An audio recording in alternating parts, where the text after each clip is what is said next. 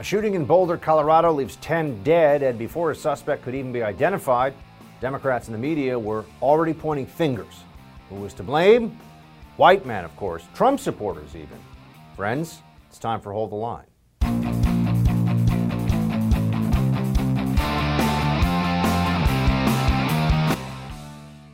This suspect has been identified as Ahmad Alyssa, 21 of Arvada.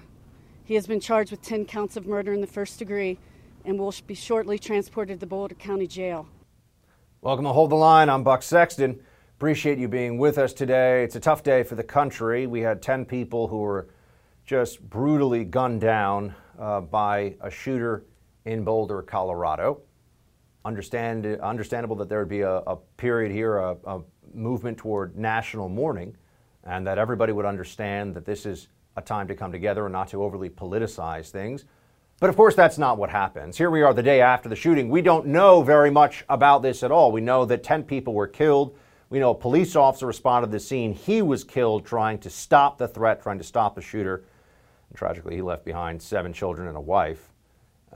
And yet already we're hearing from Democrats about what needs to be done to stop this. How can we know what would stop a shooting when we don't know the motive, we don't know what led to the shooting? There's a lot that has yet to even be reported on, never mind confirmed by law enforcement. But they don't want to wait. This is the new Democrat reality that we're all living in. A crisis, an emotional moment, is an opportunity to use government power to force people to do things or to give up rights that you normally would be unable to do. That's the point. That's what this is. A crisis for the left is an opportunity. Joe Biden seized it today while we're all still in shock and in a degree of national mourning here for a terrible incident in Boulder, Colorado. Here's what Joe Biden has to say about how we would stop this. While we're still waiting for more information regarding the shooter, his motive, the weapons he used, the guns, the magazines, the weapons, the modifications that apparently have taken place to those weapons that are involved here, I don't need to wait another minute, let alone an hour, to take common sense steps that will save the lives in the future and to urge my colleagues in the House and Senate to act. We can ban assault weapons and high-capacity magazines in this country once again. Amazing, isn't it? While we still have a ton of things we need to know, Biden says, more or less, we should take action based upon what I just want us to do anyway. Doesn't know if the gun was purchased legally, doesn't know so many of the circumstances around this, but let's change gun laws in order to address a problem. We don't even know if the problem was in any way tied to any specific gun laws that could be changed or that they would change here. It's all about emotion and mobilization as quickly as possible before there can be good faith debate, before even all the facts are in. Biden's telling you that's what he wants to do. Before we even know what's really going on here, before we have any facts to work with beyond the most basic, he's saying let's take dramatic action to curtail Second Amendment rights. That's what he wants to do.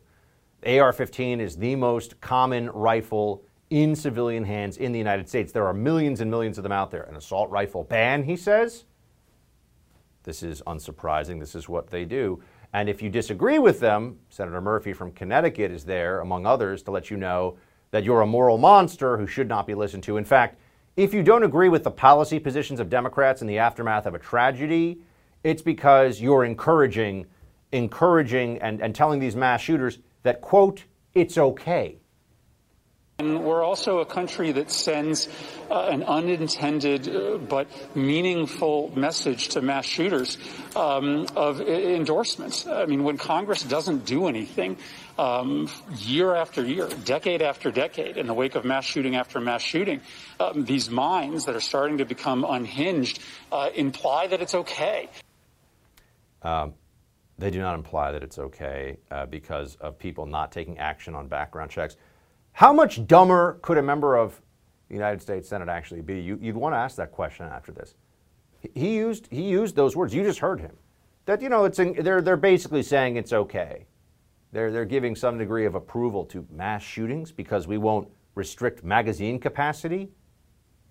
This is what we're up against. But it's actually even worse than that. because last night there were a lot of people who were running around on social media, including prominent journalists, people who have platforms, who are supposed to be held responsible for what they say in the public square, at least by the public, were out there saying things like this. Here is Kamala Harris's niece.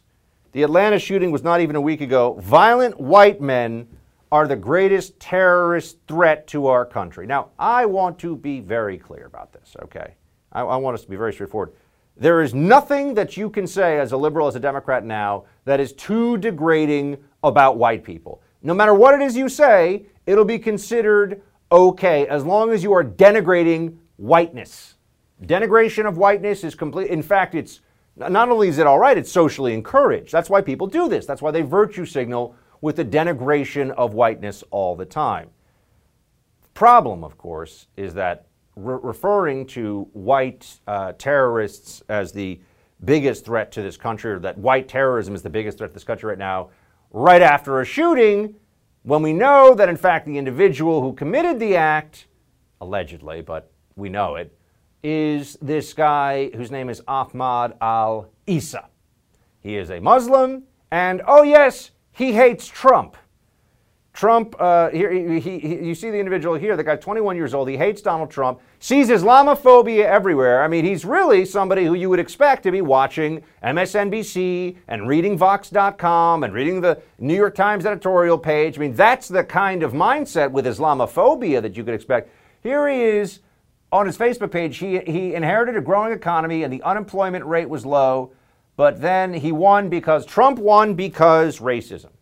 So the guy who shot up a grocery store for no reason that anybody can even point to right now was a Muslim anti-Trumper, almost certainly a leftist, and we're told that this was because of white supremacy. Amazingly enough, there were people that are arguing that it's close enough as a Muslim and as an Arab. A guy was born in Syria, as an Arab American. It's close enough to white that it still falls under the concept of white supremacy. That's what was being argued by blue check liberals on Twitter today. And here we have, Rosanna Arquette. These people are morons in Hollywood and a lot of the journos out there too. She was saying, call it what it is, white supremacist domestic terrorism. Do you think that she feels dumb about this? Do you think that she has any problem with this now that it clearly, he's not a white guy and he's not a Trump supporter? So what does that do to the narrative all of a sudden? Here is the head of race and inclusion, the race and inclusion editor at USA Today, a publication that still exists, Himal Javeri. It's always angry white men, always. That's what she said last night. It's always angry white men. Wow, isn't it fascinating? It was actually an Arab Muslim guy who hates Trump. I want you to be very clear on this because this is important. They're not embarrassed by this. The people that say these things, they aren't sad or they don't feel foolish. They don't have any ethical problem with being so wrong. This was an opportunity, don't you see? For leftists across the country, there's a mass shooting. They see an opportunity to spit in the faces of Republicans, of Trump supporters, of white men who don't agree with them politically, so white conservative men. They saw an opportunity to spit in those people's faces, and they took it. And they have no regrets about that, because that's who they are. That's what the left is all about. We have a pretext to be vicious to you, to blame you for something. We're not going to apologize. The whole point is that we got to have fun cursing you out, smearing you online. This is who the left is. This is who votes for Joe Biden. This is what the Democrat Party has become. There'll be no apologies for this. They don't care that they were wrong, that they lied, that they smeared people. Didn't matter. Let's move on to the next one. All right, President Biden and congressional Democrats are clearly using this tragedy already to push new gun control legislation. After the break, Congresswoman Lauren Boebert from the state of Colorado will respond to all this. Stay right there. You never thought COVID-19 could cost you your home, right? Well, it just might. Here's why. Cybercrime is up about 75% overall during the pandemic, and by far the most serious cybercrime when it comes to your home is home title theft. That's right, cybercriminals, foreign and domestic, are now after our homes, and it's easier than you'd think. The title documents to our homes are online now. The thief finds your home's title, forges your signature on a quitclaim deed stating you sold your home to him. Then he takes out loans on your home and leaves you in debt. You won't know about this usually until late payment or eviction notices arrive. Insurance doesn't cover you, and neither do common identity theft programs. That's why I protect my home with Home Title Lock. The instant Home Title Lock detects someone tampering with my home's title, they help shut it down. Go to HometitleLock.com and register your address to see if you're already a victim. Then use code RADIO to receive 30 free days of protection. That's code RADIO at HometitleLock.com. Again, code RADIO at HometitleLock.com. It's been a little over 24 hours since the tragedy in a crowded Boulder supermarket where a gunman fatally shot and killed 10 people. And some elected officials have already started using the shooting to advance their political agenda. But not Colorado Republican Representative Lauren Boebert, who put out a statement saying she will not blame society at large for the sick actions of one man and will not allow lawbreakers to dictate the rights of law-abiding citizens. Representative Boebert joins us now from Colorado to discuss. Congresswoman, thanks so much for being with us. Appreciate it. Thank you so much for having me, Buck. So here's what Joe Biden said today in response to the terrible shooting in Boulder. I wanted to have you react to it. Play it. We can ban assault weapons and high-capacity magazines in this country once again. The United States Senate, I hope some are listening, should immediately pass the 2 House-passed bills that close loopholes in the background check system. These are bills that receive votes of both Republicans and Democrats in the House. This is not and should not be a partisan issue. This is an American issue. It will save lives. From day one, you have been, since the beginning of your time in office, Congresswoman, a Second Amendment defender. What's your reaction to Joe Biden calling on Congress to pass 2 bills, or pass these 2 aspects of bills? Well, first of all, I want to just express my heartfelt condolences to the family and loved ones of those who were killed in yesterday's horrible, horrendous attack.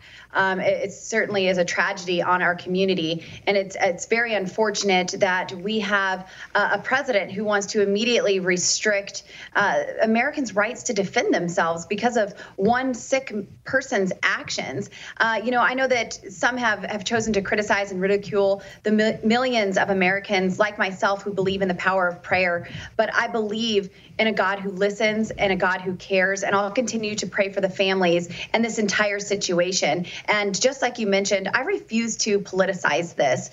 We weren't one law away from preventing this yesterday. Colorado's universal background checks didn't prevent this, and the state's unconstitutional assault weapons ban didn't stop Hamad from having an AR-15. None of Colorado's gun control prevented this shooting, and no amount of gun control will ever prevent shootings like this one. But I know I want and I should always have the right to defend myself, and so should every other American.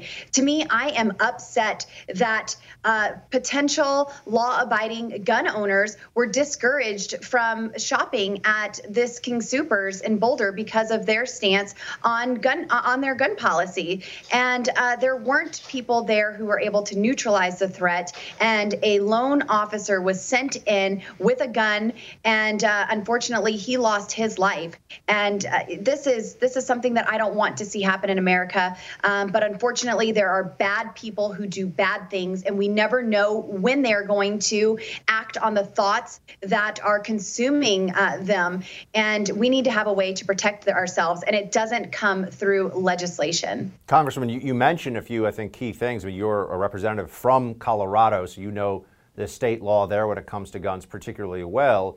So there already is, in effect, an assault weapons ban in your state. There already are expanded background checks in your state. I think people, because this is now already, with the President of the United States calling for immediate congressional action, even raising the prospect of executive action to deal with this, it is a political issue now how this will be handled, what's going to happen from a legislative standpoint. So what are some of those laws that folks should be aware of that did not prevent this and that were broken in the commission, obviously other than committing 10 first-degree murders? What were the gun laws that were broken in the commission of this crime that are already existing. Well, Buck, we just saw in Boulder there was an assault weapons ban and a ban on magazines larger than 10 rounds, and a court just recently said that was unconstitutional and overturned that. And now on the heels of that, we're faced with this tragedy. But that doesn't mean we need to restrict the constitutional rights of those who live in Colorado. We already have emergency response orders. We have red flag laws that are in place in Colorado, which are very unconstitutional. We have a 15-round magazine ban on these I don't call them assault rifles, but the so-called assault rifles on AR-15s and high-capacity rifles. And none of this would have stopped this situation. It's already illegal to go in and open fire at all, and of course take the lives of these people, these 10 people who we saw tragically lose their lives yesterday. But details about the shooter and his motivations, they're still coming out, and we need to know more about what happened yesterday. We know the shooter's name is Hamad Alissa. We're hearing that he couldn't stand President Trump, and that he saw racism everywhere, and that he claimed to believe in Islam. But there's still a lot that we don't know about this situation, Buck. While we're dealing with this senseless tragedy and mourning the loss of life, here's what I'm not going to do. I'm not going to blame society at large for one sick individual's act of violence, and I'm not going to allow lawbreakers to reduce the rights of law-abiding citizen. I think it is unjust for President Biden to call on Congress to enact more legislation to restrict the rights of individuals. As a member of Congress, I know my first order of duty is to secure and defend the Constitution of the United States, to protect the rights of the citizens that I represent, not take them away, not give them away. I will always stand for everyone's right to defend themselves. Congresswoman, I want to also ask about the crisis going on at the border. I know today there's a particular focus, obviously, on the terrible shooting in your home state, and my condolences to all Coloradans. But I also want to ask you about what's going on at the U.S.-Mexico border. We have a crisis going on there. It seems like there is an effort to evade accountability from his current administration. Joe Biden says he's not going down there anytime soon. He knows what's going on. Here's what Kamala Harris said when asked about whether she's going to the border. Do you have plans to visit the border? Not today. But I have before, and I'm sure I will again. Yeah. I'm sure I will again. There does seem to be a lack of urgency and a lack of transparency on this border crisis. I wanted you to tell us what you're seeing. Yes, unfortunately, that was a very cavalier response from the Vice President of the United States of America. There is a crisis at the border. It is Biden's border crisis that we are facing. I went down to the border earlier this year, and we had not yet reached these extreme numbers at that time. But Border Patrol agents were warning us that this was coming. They knew that the rhetoric had already started, that the calls were already made from the Biden administration for people to surge the border. And they knew that this was coming out of a Trump administration where he did so much to secure our border, built so much of that big, beautiful southern wall. And then on the first day, President Biden signed an executive order to halt construction. I saw the construction equipment lying there and material wasting away, and big gaping holes in our southern border where they are unsecure. Border Patrol agents saying we need this wall complete. We don't have the resources to man an unwalled, an unsecure border. And now we have thousands of people coming across our border. We've seen now inside what these tents look like, and these holding locations for the illegal aliens that are crossing. We are hearing that they are COVID positive, that there's not testing going on, that others are being released into our country. There's been catch and release implemented. But I can go on and on with all of the horrible things that are happening at our southern border. And unfortunately, we have Congress that wants to just spend $1.9 trillion or just get boys into women's sports and boys into girls' bathrooms instead of dealing with true crisis that they have created. Congresswoman Boebert, appreciate your perspective on all this. Thanks very much for joining us. Thanks so much, Buck. Democrats are eyeing a number of radical proposals that would fundamentally alter the balance of power in the United States and turn the GOP into a permanent minority party. They're playing for keeps, folks. We got more on that coming up in the Buck Brief. Have you ever wanted to invest in real estate, but you didn't have the time to do it on your own? I know exactly what that feels like because until about a year ago, that was me. I love the idea of real estate investment in theory, but I didn't know how to stay committed to everything I've got going on while getting started in real estate investing and not making some big rookie mistakes. Like you, I'm really busy, so how was I ever going to get started? Well, then I met my friends at Done For You Real Estate. They took all of the guesswork out of it for me. They found me an awesome property. They rented it out for me right away. They managed the tenant for me, and now I get a check every month like clockwork. Don't wait another second to see if my buddies at Done For You Real Estate can do for you what they did for me. Visit doneforyoubuck.com to see how it works. That's right, doneforyoubuck.com to begin your real estate investment journey today. Democrats wasted no time in calling for new gun control laws in the wake of Monday's deadly shooting. But that's not the only change they're looking to implement the coming days. Congressional Democrats are increasingly calling for the end of the Senate filibuster, a move that would clear the way for their legislative agenda. There's also a growing chorus of left-wing voices calling for statehood to be granted to Washington, D.C. So what's behind Democrats' latest push for radical change? Power. Pure and simple. Let's take a closer look in tonight's Buck Brief.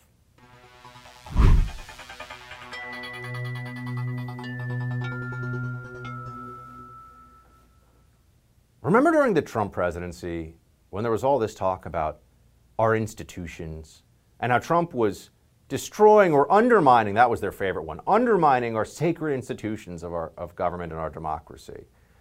There was all this talk about the need to respect the system and how anybody who didn't show due deference to the system was un-American and a threat, actually, to this country. Well, that was then. That was when there was a Republican president. Now you got a Democrat president, and wow, do things change quickly. Oh, things like the filibuster, which you should know the Democrats used many times against Republicans to prevent them from passing legislation under the Trump presidency. Now, suddenly, the filibuster goes from important tool to protect the political minority from being steamrolled by the majority to that thing's really annoying. We got to get rid of it. In fact, it's worse than that. It's racist. We'll get to that. But in the meantime, understand this. They're going to tie everything they can to the filibuster. Anything that they can't get done. Gun control, for example, they're going to blame on the filibuster to add to pressure. Here's what they say. We've passed two important initial pieces on gun violence prevention.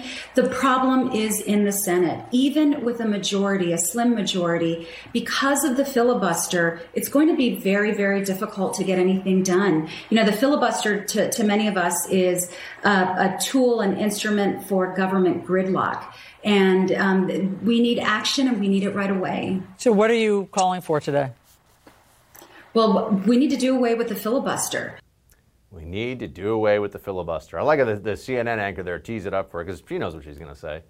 This is now just adding. We need to do away with the filibuster for gun control. We need to do away with the filibuster for amnesty, for D.C. statehood, for anything, for H.R. 1. Anything Democrats want that Republicans won't go along with is grounds for eliminating the filibuster because it's so important. It's so important. It's obstruction for Republicans to believe things and not agree with Democrats and everything. Don't you know that? Those are the rules right now. That's how this all goes. Senator Elizabeth Warren said this. The filibuster, not to be outdone here, of course. The filibuster is racist, has deep roots in racism, should not be permitted to serve that function or to create a veto for the minority. In a democracy, it's majority rules. Elizabeth Warren has been in the Senate for quite some time. Do you think that this was her opinion when Barack Obama had a Senate majority at his disposal as a Democrat? Right? Do you think that this was? I'm sorry, when the Democrats, rather, under the Trump administration, were in the minority in the Senate, I'm sure it actually was her opinion. Scratch that. It was her opinion of Barack Obama. But when Republicans under Donald Trump had a majority, do you think that was what she believed? No, it was not. No, it was not. This is all situational ethics on display. The principle changes. It's also very malleable depending on what is of greatest political expedience to Democrats in the moment.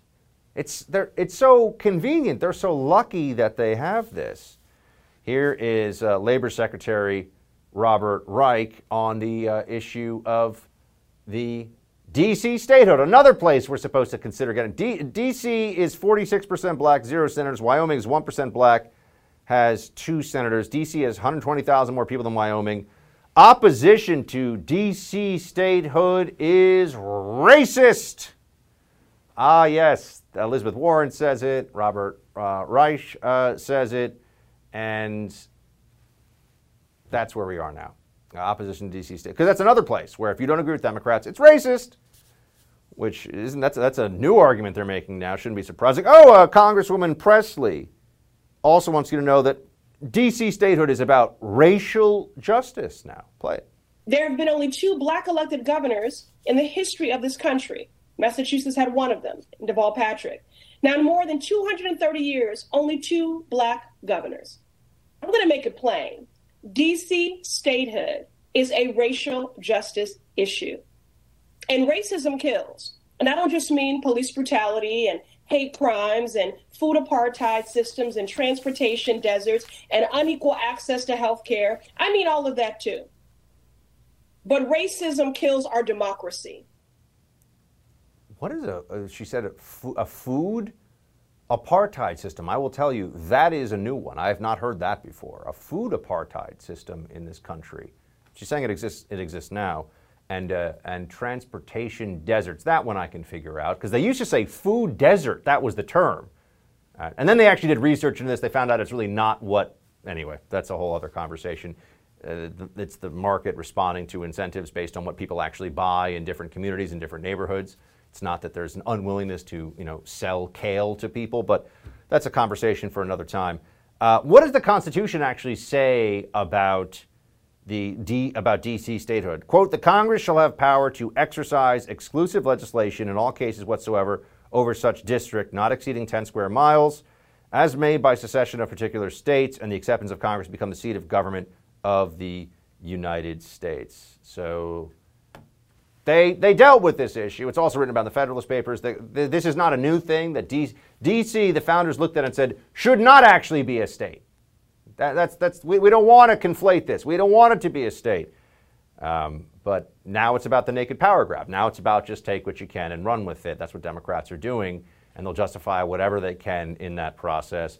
And then there's, speaking of naked power grabs, there's the Chuck Schumer amnesty push. Remember, it's not just legal status. It's let's get people who are in this country illegally the right to vote as quickly as possible. Here's Schumer.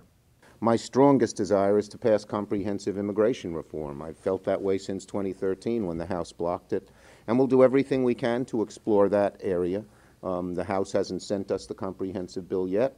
They're in the process of sending us other legislation. We want to do as much as we can to make immigrants welcome in America, to make sure that America integrates immigrants into our system of government, and we'll keep fighting to get as bold and strong a bill as we can. It's been said a million times, but if Democrats didn't have double standards, they'd have no standards. Now it's all about do what we say or else. Get rid of the filibuster. Whatever we have to do, we'll do. But when they're in the political minority, all of a sudden, checks and balances, the system, it matters a lot, sure. Anti-Asian hate crimes reportedly on the rise around the U.S., which has led many on the left, without evidence, to point the finger at former President Donald Trump.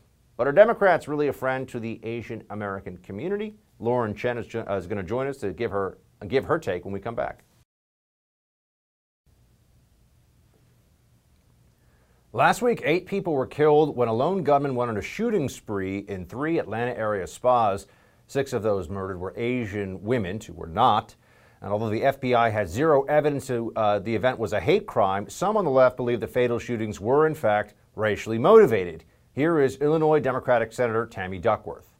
Well, from where I sit, I want to see a deeper investigation into whether or not these shootings and other similar crimes are racially motivated. It looks racially motivated to me, but I'm not, I'm not a police officer. I'm not investigating the crimes.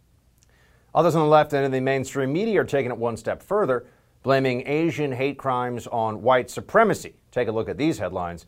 How white supremacy fuels black-Asian tensions in America. White supremacy and hate are haunting Asian Americans. And from the school newspaper of the University of Washington, how white supremacy racist myths fuel anti-Asian violence. But is the woke left really a friend to the Asian community?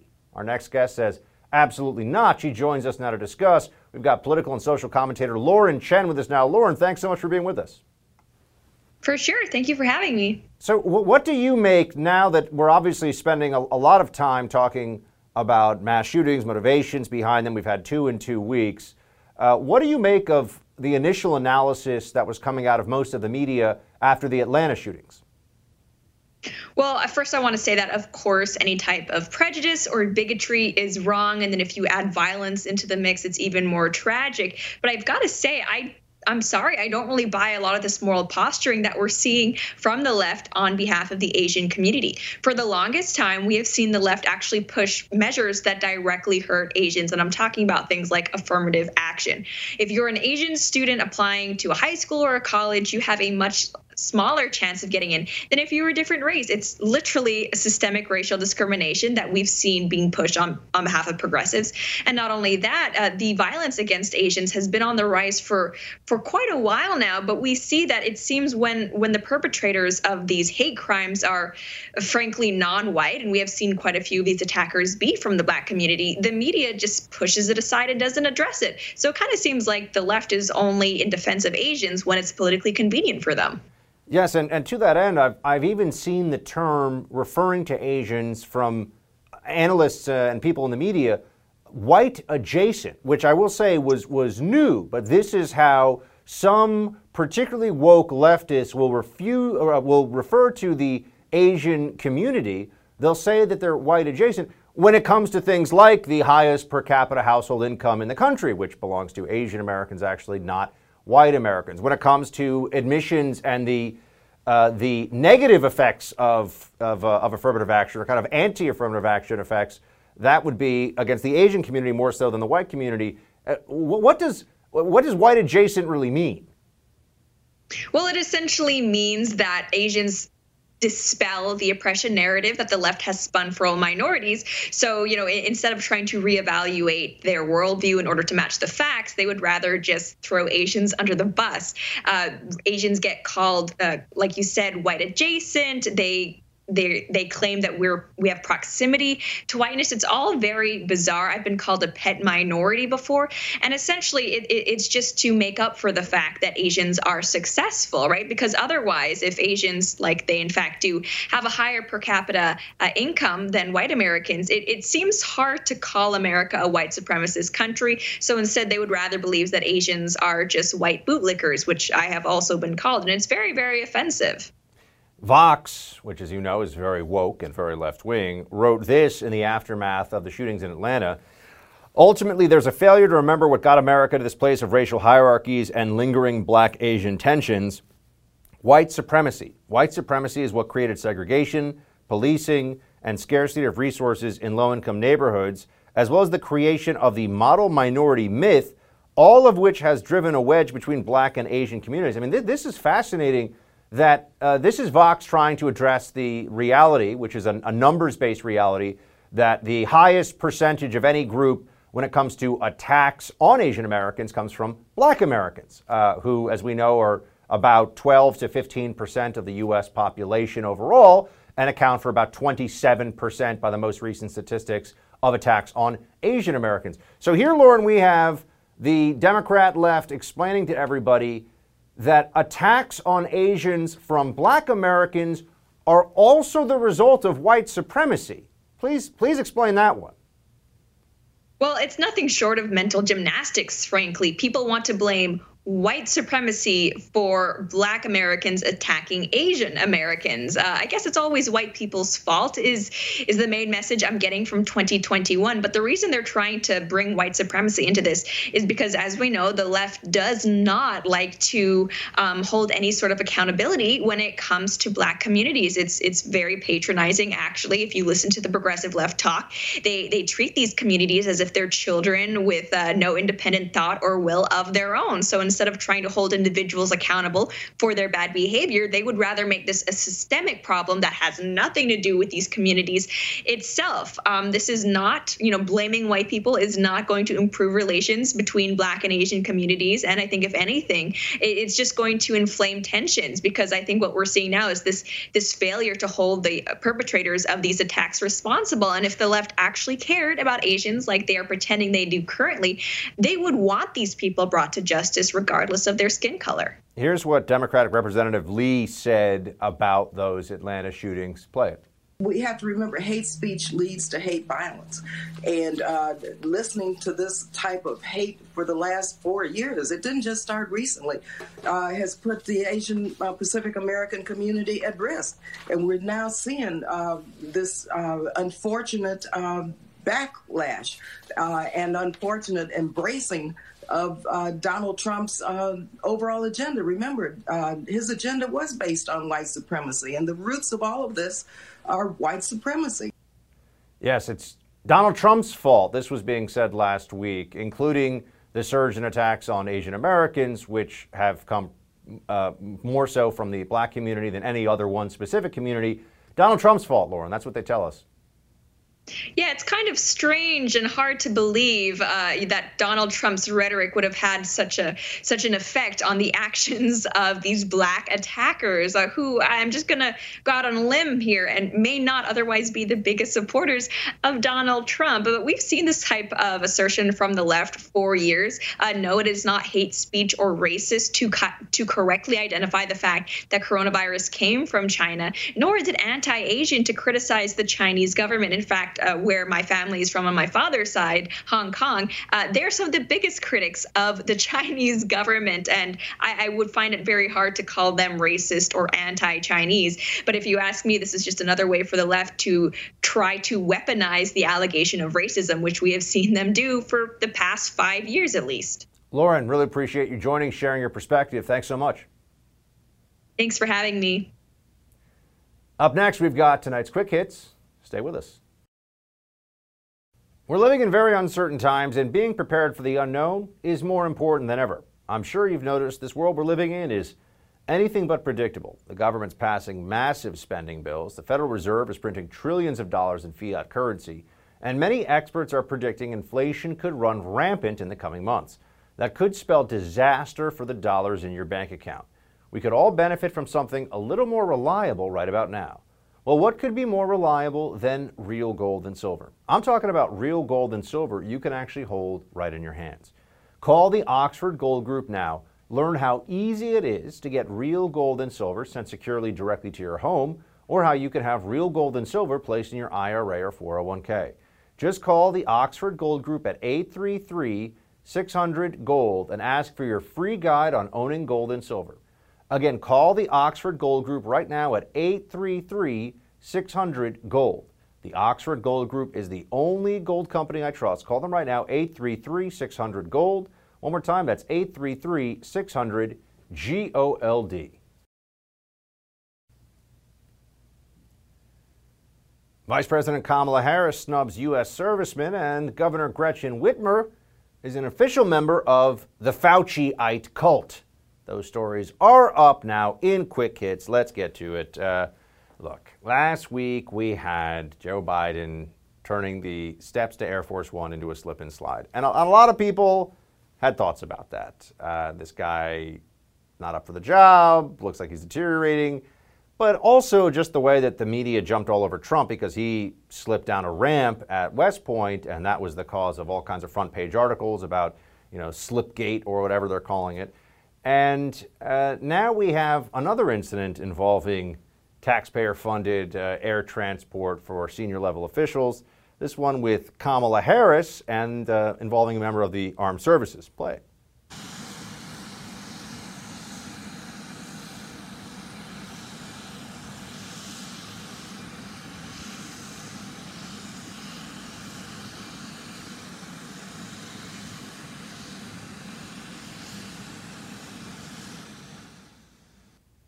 I mean, we probably played that clip. We just need to show the beginning where she does. But anyway, you got the idea. She did not salute.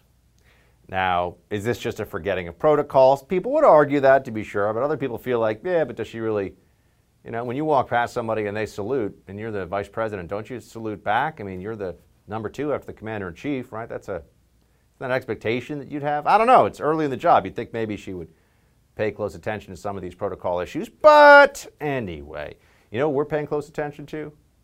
What's in the background, apparently, of Gretchen Whitmer's Skype calls here. She was on MSNBC, and in the background, this was amazing. I mean, do you see that there?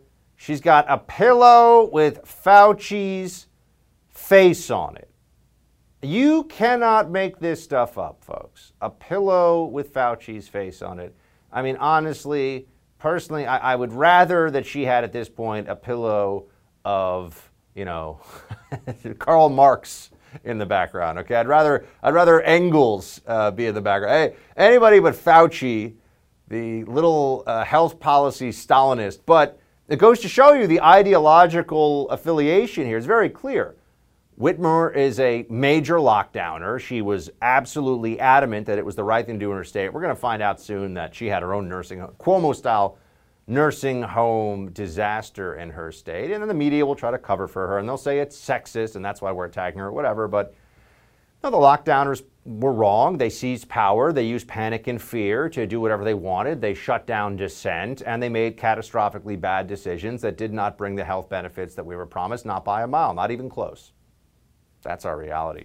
But yeah, a pillow of Fauci in the background, that tyrannical little bureaucrat smurf. They really think that this is the guy we should all be listening to. He should be in charge of really whatever he wants in this country. And it's all for your health, folks. That's what they tell you. I mentioned Cuomo. I didn't want to leave this out. I've been saying from the beginning he's not going anywhere. And then I will say the last couple of weeks I started to feel like, I don't know, all this Me Too stuff, but I should have just stuck with my initial feelings on this, because this is all this guy does. He doesn't care what you think of him. He doesn't care what anybody thinks of him. As long as he gets to keep his fingers on power in New York State, that's what matters to him. So the governor of New York, in response to a supporter, let his plan, in case you didn't know, be known. We need you at the finish line. Stay here. I'm staying. You gotta get it, and we still looking for our 11 o'clock report. All right, I'm not going anywhere, darling. I'm not going anywhere, darling. Now, I know you could say that's a throwaway moment. That's something that, you know, we don't have to really think too much about. But I think he's telling you exactly what's happening here, because I don't think he is going anywhere. I think that he has no interest in giving up power, and just because people have figured out that he's a huge jerk, they already knew that before, and that's nothing new. Democrats are going to remove him from office? No, they're going to complain, they're going to whine, they're going to say he should step down, and then when he doesn't, they're going to say, oh yeah, well, we did our part. And then when he comes after them, they'll say, well, we didn't remove you, so let's let bygones be bygones. And here's a preview. He's not going to do that. He is going to crush people that he thinks left him high and dry at this point. I think you can be pretty much assured of that one. So you've got Governor Cuomo, who is going to likely stay. He's not going anywhere. Unfortunately for now, we have to go. That's it for tonight's Hold the Line. We've got the No Spin News with Bill O'Reilly up next. Have a great night, everybody. Shields high.